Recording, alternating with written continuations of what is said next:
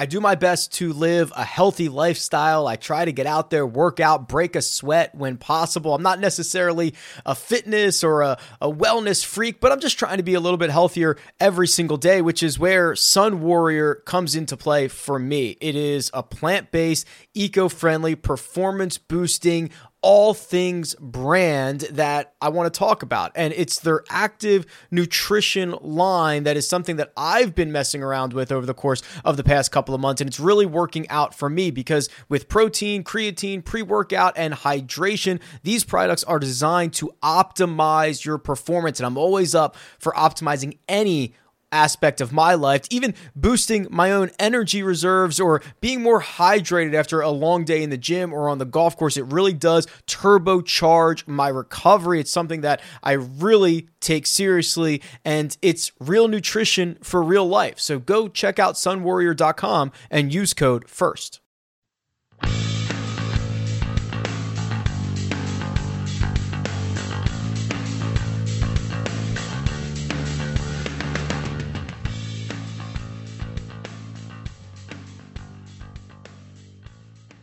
Welcome to the First Cut Podcast. I'm Greg Ducharme, and today, following the match, Champions for Charity, I am driving today. And we do have Rick Gaiman here. We do have Kyle Porter here. We're extremely excited to get the matches, but I'm driving today as, well, one reason is maybe a medalist expert, you may say, but the real reason is Rick is just too excited he can't drive the whole thing. He's just a little bit too excited and he's gushing. So Rick, welcome to the show. Let's get some instant reactions here. I'm foaming at the mouth. It's okay. I'll speak just for myself. I won't say what we've been talking about, but I have been very critical of similar type matches in the past. We set a very low bar of expectations for this match. It exceeded that 1 minute in. And this was an absolute A+ event. I thought the production was great. I thought the players were great. We saw enough good golf shots. Like, all in all, this was A+. I absolutely loved it, Greg. Kyle, I know you said briefly beforehand, I've got some takes. Are you with Rick on this? Do you agree? Yeah. So here's the reason I was trying to figure out in my head why it was so good. Because it was just the best. I mean, I thought that if you would have told me 2 weeks ago, hey, what's going to be better, Seminole or medalist, Rory or Tiger, I would have said 100 times out of 100, Rory and DJ at Seminole. But it wasn't even close. I mean, that was fine. That was good for what it was. This was unbelievable. And I think the reason is because it started out kind of like so absurd that it was awesome. Like, it was so like, Brady and Manning are in the woods off one. It's raining. Nobody's mics were. It was just kind of loony. And so you got that, and you're like, oh, well, I'm just going to enjoy this because it's going to be crazy. And then it transitioned into, wow, everybody's playing great golf down the stretch, and that's why it was good late. And so that transition from the beginning to the end, I just thought the whole thing was spectacular. I could not get enough of it. It was a very nice blend, and there's so much to unpack in it. But the broadcast, if you compare it to the previous last week's rendition at Seminole, a big difference to me, this felt much more natural.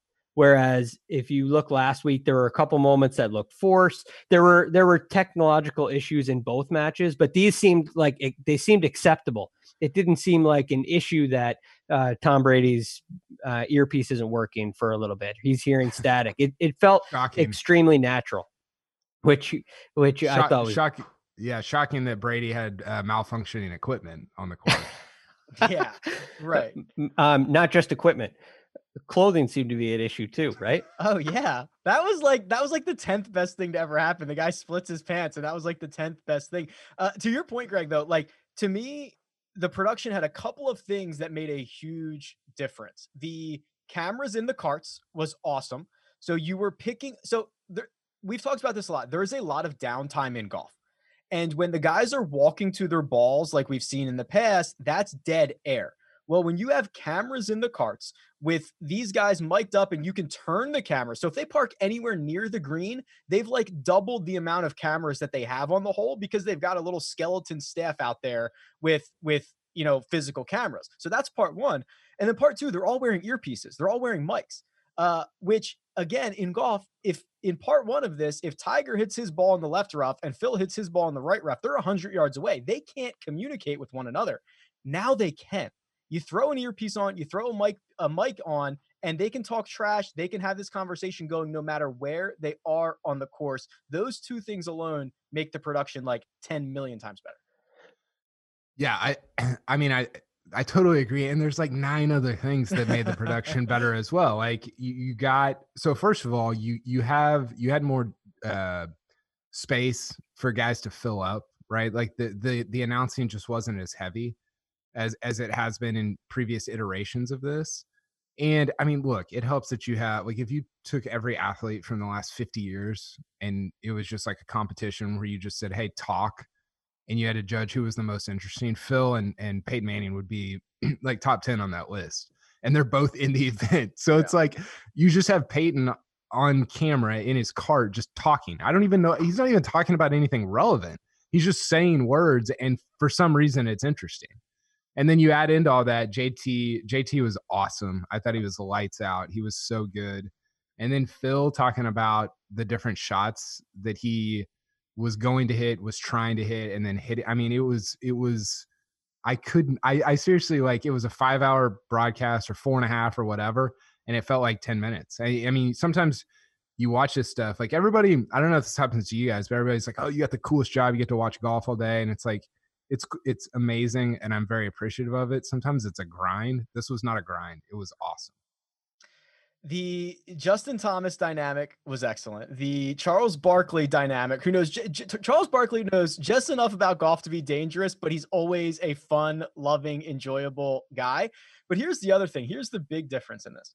Last week, we got people calling in and talking about whatever they wanted to talk about. This week, we got guys calling in and owned that charity aspect and owned like that challenge, right? Like I know a lot of telecasts and a lot of things. We walk the fine line of gambling and sports, where we walk that fine line every single week.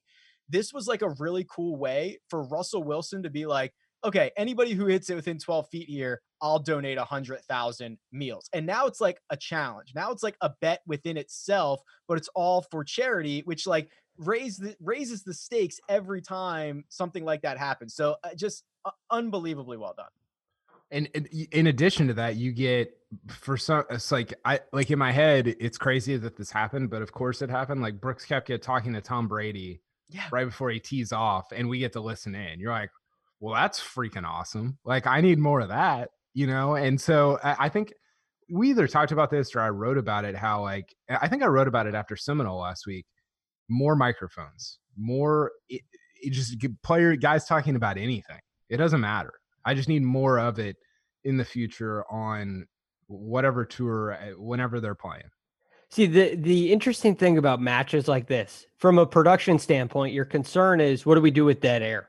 What do we do in between shots? We have 4 guys on a golf course. We can't cut the way we typically cut from hole number 1 to hole number 18 and anywhere in between. You can't do that in an event like this. And what they did in this one, to your point, Kyle, about the microphones and how they're an asset, they turned the microphones into an asset. They had a number of announcers, I think maybe 5, plus the 4 players, which is similar to what they had last week. Last week, it felt like too much. Everybody had to get their opportunity to speak. Everybody had to get their point in, and it felt a little bit clumsy. What they did this week is they just put the announcers in the group. So it turned into, it wasn't 4 guys playing golf. It was, you had 10 guys out on the golf course watching 4 guys play golf, and they were interacting with each other. And it's something I hadn't seen before. I hadn't experienced, but it completely took care of the dead air. And the other thing that I really enjoyed was the embrace of silence. There were moments where nobody was talking, and it was completely fine. It didn't feel rushed. You're looking at a beautiful golf course. You're looking at Peyton Manning or Tom Brady texting on his phone, and it worked. Texting and driving, by the way, on some pretty narrow bridges too. It was a little bit concerning at times, but to me, it felt extremely natural, and it didn't feel like anybody was searching for anything. But there was also some really great play and some not so great play. So, Kyle, I'll start with you here. What did you think of the play early, late, the transition throughout? What were your initial takeaways? Real quick, Jordan Spieth disappointed with Tom Brady texting and driving. Take the pledge, Tom. That's right. Take the pledge. Yeah, I just he wanted had to get in there. We had to What, get what him minute? in there. What minute mark are we at? No, That was pretty early. I think what Greg is saying is a great point, and we'll get to the golf in just a second. But I think it hinges. Tell me if you agree with this, Rick. I think it hinges on the earpieces, right? Like, doesn't that make all the difference? And I think that's hard because you can't do that for a tour event. You can't do that at a major. You can't do it, but you can do it for this, and it makes it work. It unlocks everything. It unlocks the ability for golfers to talk to one another. It unlocks the ability for Amanda Balionis to be up at the green talking to someone asking a question. It opens up the opportunity for Brooks Koepka to talk to Tom Brady on the tee. Like, yes, that is the key. It might be annoying for those guys. I mean, we wear earpieces all the time. We hear producers. There's probably a lot going on in their ears. But if they're doing a good job kind of shutting that off during their swing and not hearing static, like that is absolutely the key that gets you the golden content. Can you imagine Bryson trying to play with a earpiece in, like trying to do his math with somebody in his ear? That'd be unreal. He would weaponize it though. He'd have somebody in his ear like with like so and so went long on this 2 groups ago. Be aware, like he would absolutely weaponize it. He'd have the thing you can do about the in an airplane with the air density, like piping down like what the numbers are. I'm not sure if that's allowed, but the one thing you could do with the earpiece is take it out, right? All you do is pop it off like that, like I just did, and it's out. You can hit a shot. It clips to your shirt, so it's easy to find again. If it's something that's going to bother you when you're hitting, you just pop it out. So I think it definitely brings some opportunities. I'm not sure if it's something that we'll ever see in a PGA Tour event on a weekend. I'm not sure there's a place for it. Certainly open-minded to something like that. But for an event like this, I mean, think about Japan Skins at the Zozo. An event like that, I think, is something we could see more often on the PGA Tour, incorporated with PGA Tour events. I mean, think about at the Memorial having a skins game as a lead-in, or a smaller event, a less known event than the Memorial. I think it'd be a great way to increase some attention on an event. And then it's a way to bring people who aren't typically golf fans into the game and let them enjoy it a little bit. So I definitely enjoyed that aspect too. For the second, sorry, Kyle. For the second, was it week in a row? Golf was trending on Twitter. That's like really all. Like that is it is breaking into more than just us. My wife was like, "I'm actually enjoying this." I'm like, "Yeah, this is great. This is good for everybody." So this broke past just us hardcore golf fans. Yeah, for sure. And I think, the people who are like, "Oh, I don't have time for it. I'm not watching this." It's like, okay, cool. Like if that's your corner, like enjoy that corner, because it is what it is. Like, do you want to watch golf or not? I mean, and it turned out to be great. I thought it was really good. Guys, we are, I don't know how many minutes we are into this, like 13 or so. We haven't talked about the fact that Tiger didn't miss a shot all day. Okay. So that's what's going to be. Yeah, he was so good. The Tom Brady stuff for like the first 6 or 7 holes was all the rage, but Tiger was unreal. He had such control over the driver was a pipe. It was a pipeline. It was. And maybe this is just how it's going to be for the next 6 years or whatever. But you look at him like at, I think it was Northern Trust last year, the Open last year. He's so stuck. Like he can't get through the ball. And then he wins Zozo and he looks great. And then he plays Riviera and he's kind of stuck again. He just looks a little like weird and just not great. And now he looks like the guy that won the Masters. And it's going to be hard to ride that roller coaster. And look, I'm not going to like extrapolate, 18 exhibition holes at his home course to like the majors at the end of the year. But man, I mean, it got overshadowed by everything else, which is a weird thing to say, but his swing was phenomenal. It was so good. It was. He was in such control, such great rhythm. The interesting thing that I noticed is not a single ball curved left. I love how they have the Pro Tracer on there, so you can see what the ball's actually doing. But everything was straight, and I mean dead straight to a little bit of a fade. And when I watched Tiger, you mentioned Riviera, Kyle. Riviera asks for some draws. And when Tiger has to hit a draw, when he's asked to turn it over from right to left, that's when you start to see him get stuck. When he just commits to that shot that he hit, I mean, the shot he hit all day today was the same shot he hit on 17 in 2019 at the Masters. It was the same exact tee shot. He's found a go-to shot. I got to think that is a good thing going forward. What do you think for the rest of the year, Rick? You think we're going to see a lot of him? I don't know. You know, we get such a condensed schedule from Tiger anyway, and we know he wants to peak just a handful of times a year. But now with the sprint that we are going to see to the end of the year, like I don't know. And he's been such a creature of habit. We've usually been pretty good at able to guess the events that he's going to play, but we have been flipped on our head. I think he's going to continue to be cautious, Greg. And I think you know, it was weeks ago at this point, but we looked at the schedule. There's a lot of big events in a very short period of time. And I think he's going to sit out a few of them and have to rank them what his priorities are, because he's not going to play, you know, multiple weeks in a row. He's not going to tee it up 3 times in 4 weeks or something like that. So no, I don't think we're going to see a lot of them, and we're just going to see what his priorities are. So, Kyle, when you look at Tiger having all this time off in advance, Rick just mentioned something. He's not going to play 3 out of 4 weeks. Do you think you can build time off? Do you think you can build rest? Will this time off that he's had right now allow him to go with a heavier schedule in the fall? I don't think so, because I think it's less for him. I think it's more for him about having like a lot of time between events. Honestly, like watching him today, I'm like, why doesn't he just play the majors?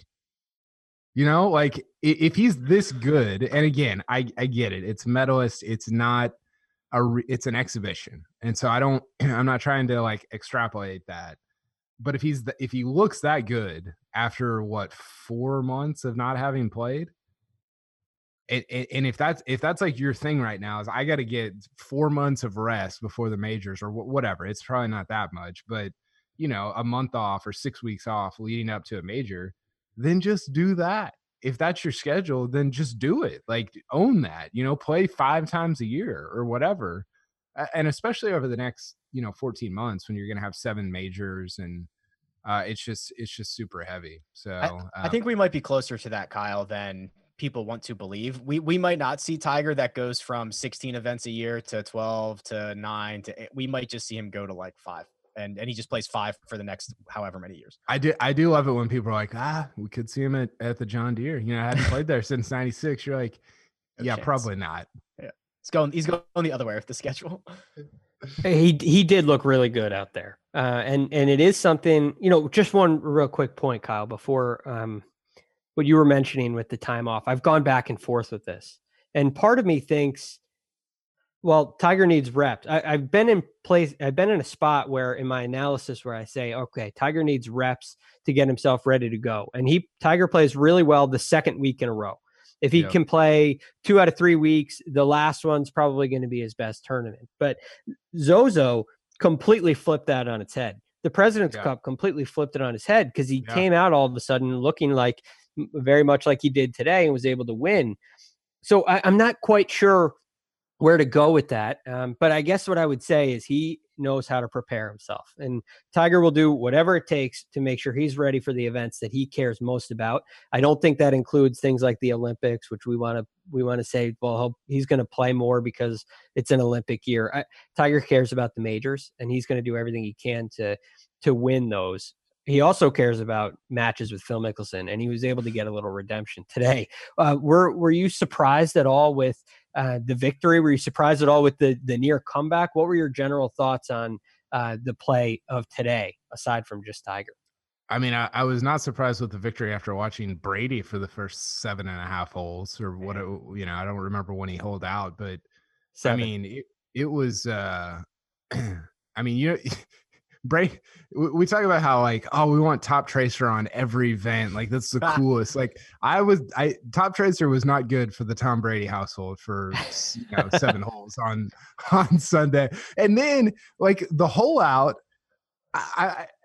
that's like like the shot of the year. I mean, I don't understand how you go from like, hosel adjacent, 4 grooves too low on your wedges to holing out. Not only, it's not as if it like bounced up and like hit the stick and pot, like he like spun it back and it went in. I don't understand how that happens.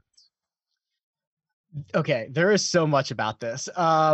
First off, about the actual like this was out of hand on the front nine, like very much out of hand, where Brady holed out. Phil made a birdie on a par 3, and they still made the turn 3 down. That is a beat down. Okay. Yeah. So the fact that Phil and Brady were able to come back a lot, they've got Mo now, according to Tom Brady, right? They were able to at least take this to 18. I was very impressed with. But that shot, man, that Tom Brady hole out where he was, and especially because this is happening in real time on Twitter, where he is everyone's punching bag and the memes are flying. Oh, it's amazing. The memes are flying. Charles Barkley's offering 25. Nah, make it 50. You can't even keep it on the planet. Like it is so good. Brooks Koepka sees what's happening. He's like, this is safe money. I'll give $100,000 if this guy can make a par. Like it was unfolding in real time. Brady knows he's the punching bag in real time. And then he holes out from the fairway with just the absolute, and it was a pure shot, sounded great, spun back. Like this was top-notch theater. All it takes is Charles Barkley, right? Yeah, it actually got a little awkward for Brady, like on the 4th, 5th, and 6th hole, to the point where like he wasn't really talking. Nobody was really talking to him. It was like, how's this going to go for the next? Because Tiger and Peyton win 3 of the first 6, and you're like, this is going to be over at like 13 because Brady hits the back and that's a wrap. Like that's over. And then I think 7 kind of jump started him a little bit, but I was shocked at how he played on the back. What's the deal with not hitting driver, by the way? Did he get COR tested and get it taken away? He can't hit it. He didn't hit. Yeah.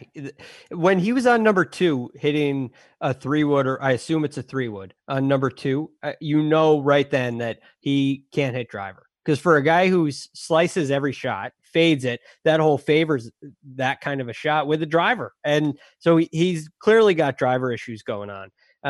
So no drivers. We give the guy that can't hit driver to Phil to be on his team. That's good. I know. Yeah. But it worked after that shot. I mean, you're right, Kyle. You bring up so many interesting points. But one thing to me is I'm thinking when this goes to alternate shot, it's going to get really ugly, and it's not going to be fun for Phil. There's going to be a point where it turns from this is great and Brady's we're laughing at Brady to, okay, now this ended at 6:00 and we have the TV slot until 8. And now we got to watch Charles Barkley play. Maybe Charles is going to go 9 holes instead of just 1. But then he holes out. I would watch Charles Barkley play 9 holes. You want to watch Charles Barkley play 9 at Medalist? Yeah. That's good. That's good television. But the whole thing turned around.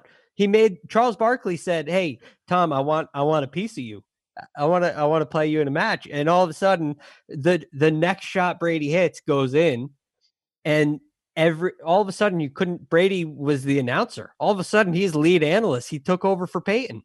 I thought the funniest part about that whole deal was Brady's reaction, and I don't know if it was because his mic fell off or what, but Phil is like flipping out. I don't know if he had too much coffee or what the deal was, but he's like freaking out down by the green, and Brady just does like the eyebrow raise thing, like that. And you're like, what is this guy?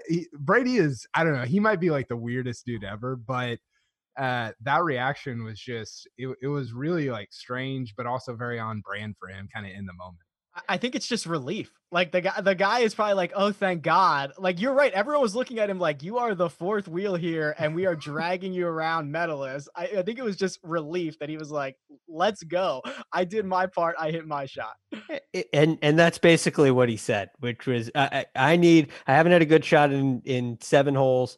now it's my time. And he goes on, I love my family. I thought it was very entertaining. And he turned from a quiet guy into the lead commentator. So that was just phenomenal to watch. So we're going to get into a lot more of this, but first, let's take a break and hear a word from our partners. Old Man Winter here. If I had it my way, it would stay winter all year long. Short days, wind chill, black ice, and a good polar vortex. Oh, heaven. Wait, is it getting warm in here? Your cold snap is over, Old Man Winter. Spring has arrived. Spring. Spring is here, which means it's the perfect time to get away in the Hyundai you've always wanted. Visit the Hyundai Getaway Sales Event, where you can get great deals on all of our award-winning Hyundai models, like the tech-filled Tucson and Kona, as well as the spacious Palisade. Enjoy wherever you go with the peace of mind that comes with America's best warranty and 3 years or 36,000 miles of complimentary maintenance. But hurry in, these deals won't last. Add more joy to your journey at the Hyundai Getaway Sales Event. Now get 0% APR or up to $1,500 bonus cash on the Hyundai Tucson. Now during the Hyundai Getaway Sales Event. Offers end soon. Call 562-314-4603 for details. Robert Half research indicates 9 out of 10 hiring managers are having difficulty hiring. If you have open roles, chances are you're feeling this too. That's why you need Robert Half. Our specialized recruiting professionals engage with our proprietary AI to connect businesses of all sizes with highly skilled talent in finance and accounting, technology, marketing and creative, legal, and administrative and customer support. At Robert Half, we know talent. Visit roberthalf.com today. And we're back. Now, another interesting aspect of the match, I thought there were so many innovative things, but one to me was the one club hole on the 5th hole. And everybody's deciding kind of what we're going to do here, where we're going to go. And Tom Brady hits it in the water. No surprise. By the way, there's a baby alligator that lives in that pond. We named him D. Besides the point, he's wondering where to drop from. We're getting rulings. Where's the red line? I thought that was a little bit Trevor on the awkward Immelman. side. Trevor Immelman is walking Tom Brady through a drop. Yes, it's so good. They should have had Tiger walk him through a drop with Casey Wittenberg on line 1. That would have been. I think he was. Tiger was given some rulings early on. I think on a different hole on number 2. Yeah, Tiger said it was Brady again, and Tiger goes, "Oh yeah, just go as far back as you want." I was like, "Yeah, I've heard that before. That didn't go so well." So good.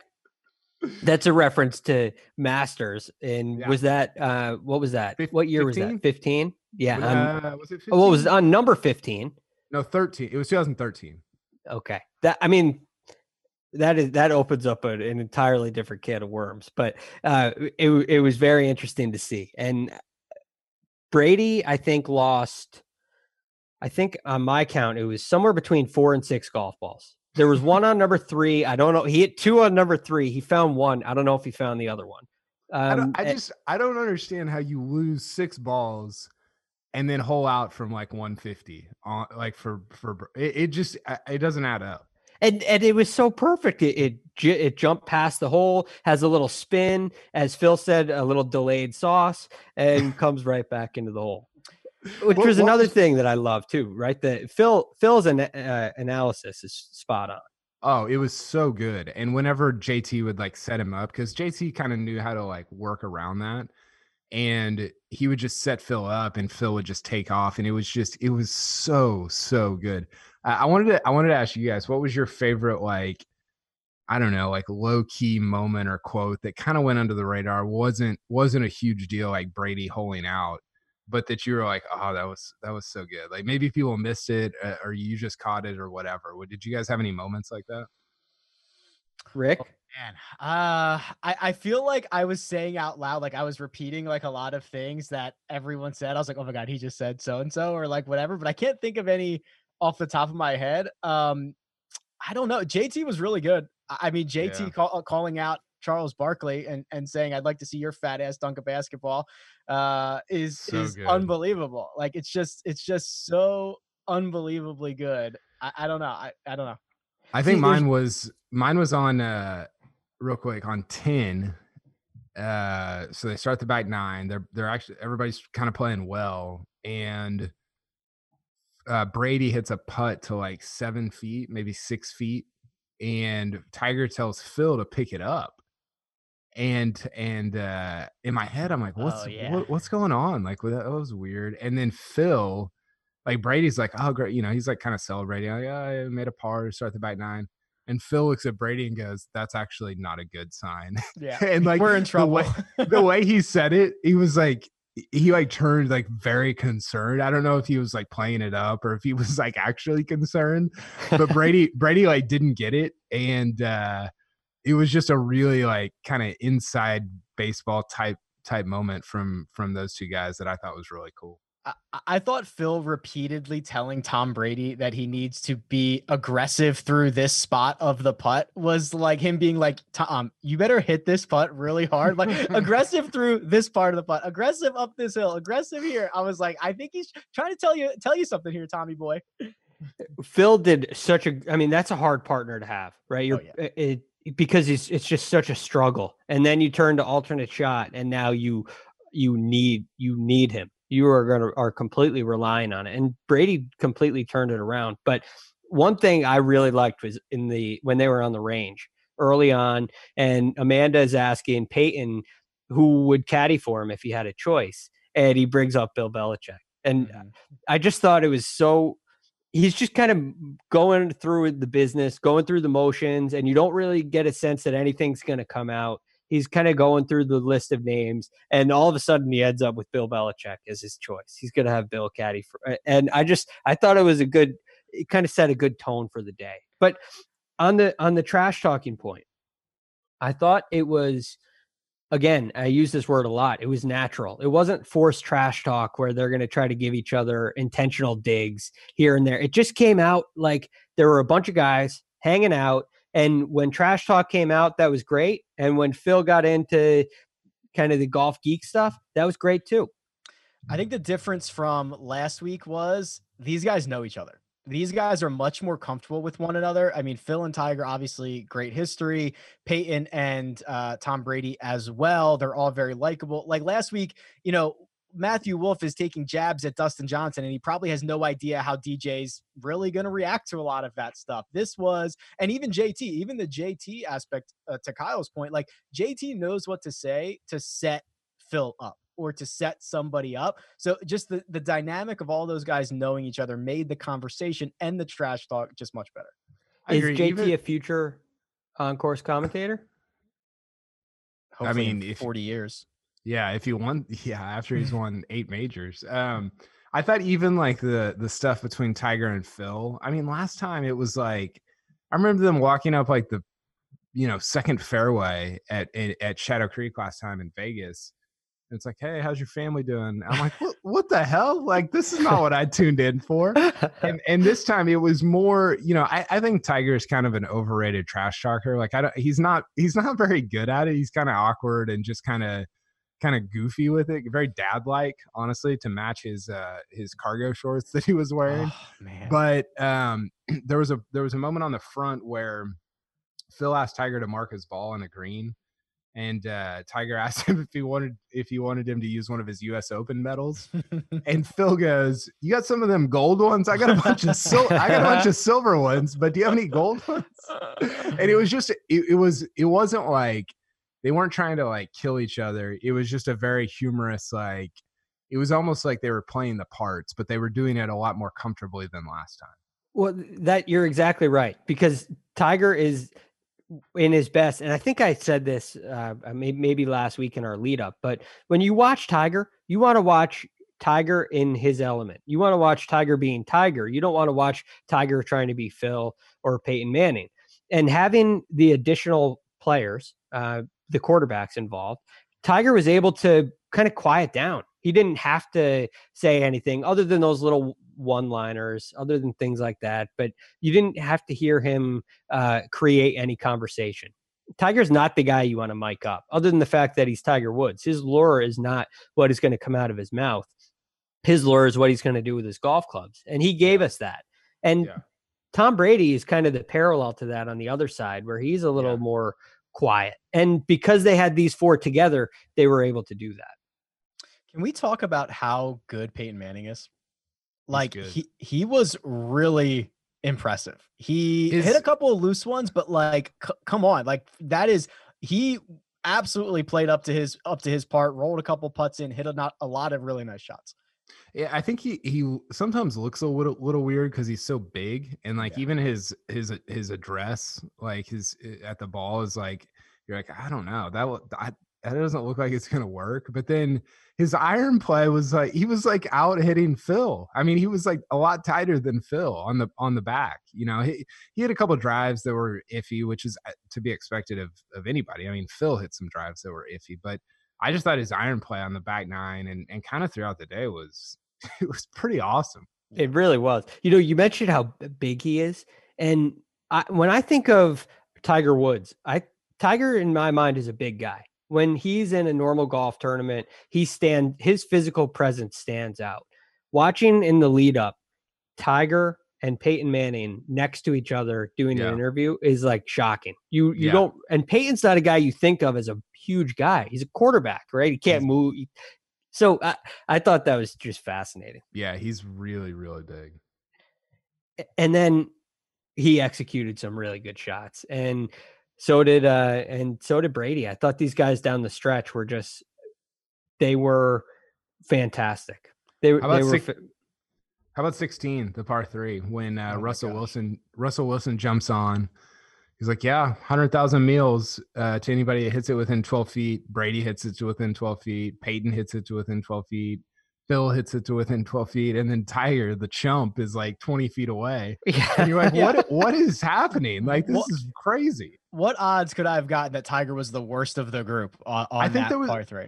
I think wasn't there a prop that was like 50 to 1 or I don't know, it might have been 500 to 1 that Tiger would be away on a par 3. I think there was. I didn't see it. I believe that. I mean, there was like very little chance that he's the dog there. Yeah. You think about like Peyton, you were talking about Peyton's iron play and with Brady on the front nine, it felt like he wasn't able to, like he was going to shank it was more likely he was going to shank an iron shot than he was going to hit a ball onto the green. And all of a sudden the match after the shot Phil hits on 14, which was so good, that shot up the little ridge there was so good. You have no idea. And then all of a sudden the difference is 1. Tiger's only 1 up and Brady hits that shot. And I'm thinking they're going to come back and win. They're going to win this thing. And then Peyton Manning hits it inside of both of them. I couldn't believe what I was seeing. And you can't really see it because the rain's covering the camera. You don't really know, like the rain's over the lens.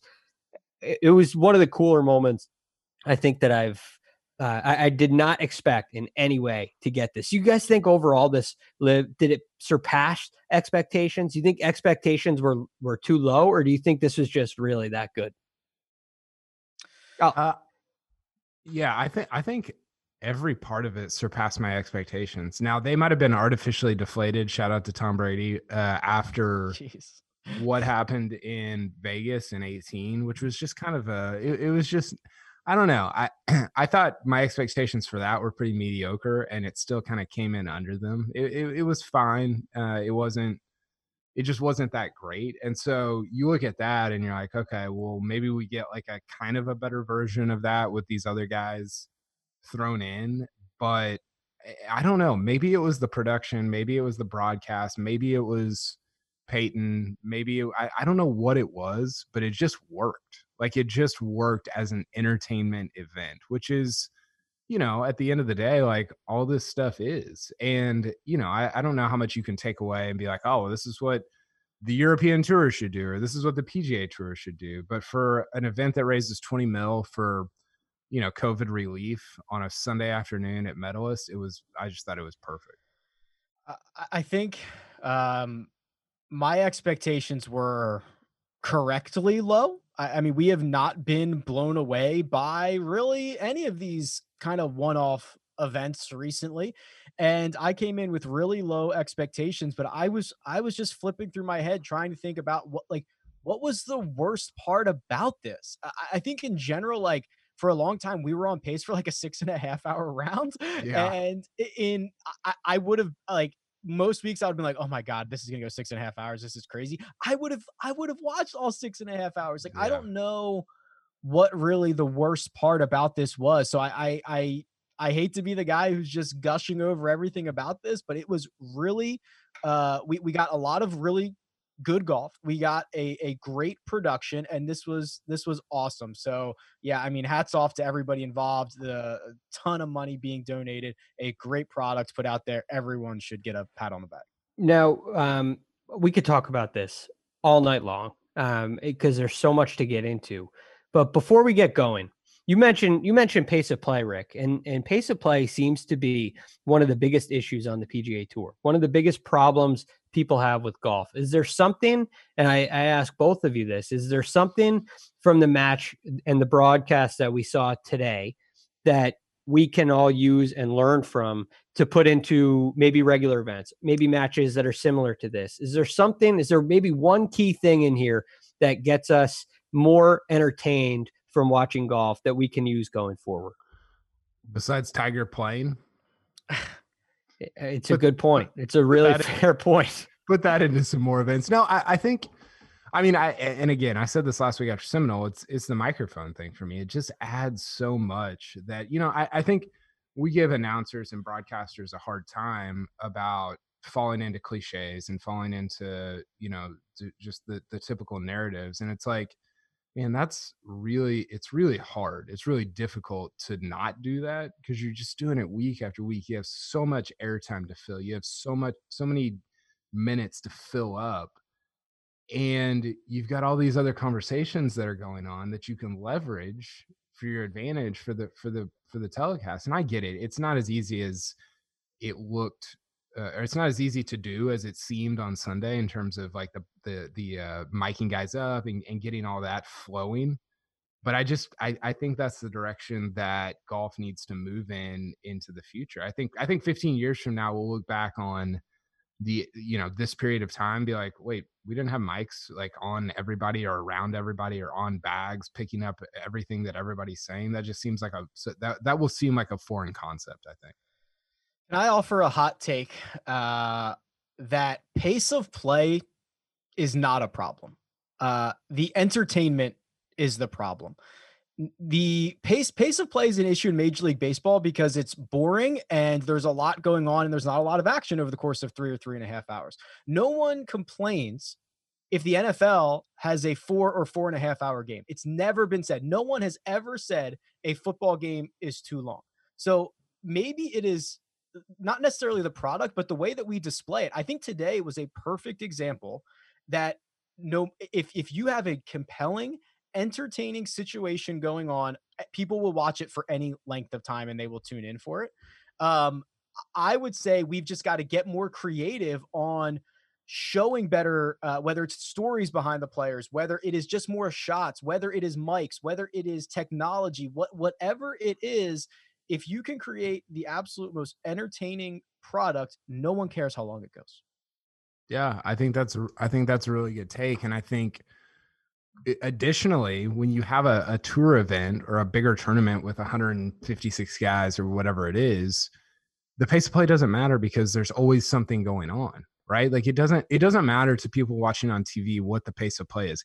It matters to players that are at events. It matters to fans that are at events, but that's such a small percentage of kind of this crowd that you're trying to appeal to, that the pace of play doesn't matter as long as the presentation, the production, whatever is great. And I think you're saying that about a single group with 4 guys. I mean, think about that. We it's not like we were cutting back and forth between different groups and seeing action all the time. It was one group, and yes, they were in carts, but it's not like stuff was going on. It's not like shots were being hit throughout. It was slow at times, but because the production was good, because we got all these like anecdotes and all this different stuff, it was incredibly enjoyable. I think those are great points, Rick, especially the pace of play thing. Viewing on TV, pace of play is only a problem when you get on Sunday afternoon and you have somebody taking an excessively long period of time in one of the last 2 groups when there's nobody else on the course. JB Holmes. that almost started this frenzy of pace of play conversation because we saw it. And then you get people on Twitter timing Bryson DeChambeau on shots. And so social media at events definitely gets people a little fired up about it. But all in all, it's not that big of a deal. I have one more question for you guys before we go. Who do you think had longer shorts, Allen Iverson in his prime or Tiger Woods today?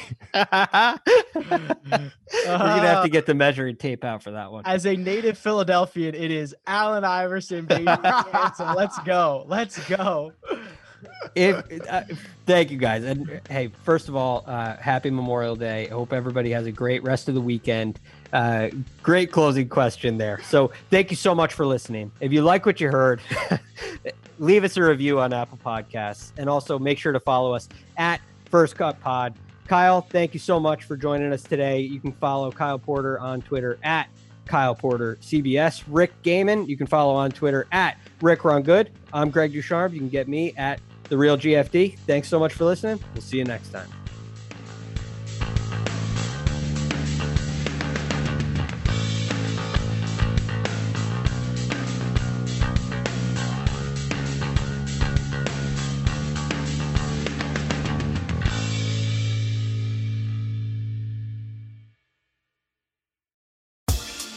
Rise and shine, football fans. This is Susanna Fuller from Morning Footy, a podcast part of the CBS Sports Golazo Network covering the breadth of the global game. Join me, Nico Cantor, Charlie Davies, Alexis Guerreros, and guests every morning for the perfect blend of news, analysis, conversation, and exclusive interviews. If you love soccer, then look no further. We've got you covered for Europe's top 5 leagues, the W Gold Cup, the Champions League knockout stage, CONCACAF Nations League, NWSL, MLS, transfer news, and much more. Download and follow on Apple Podcasts, Spotify, and anywhere podcasts are found. Subscribe to Morning Footy.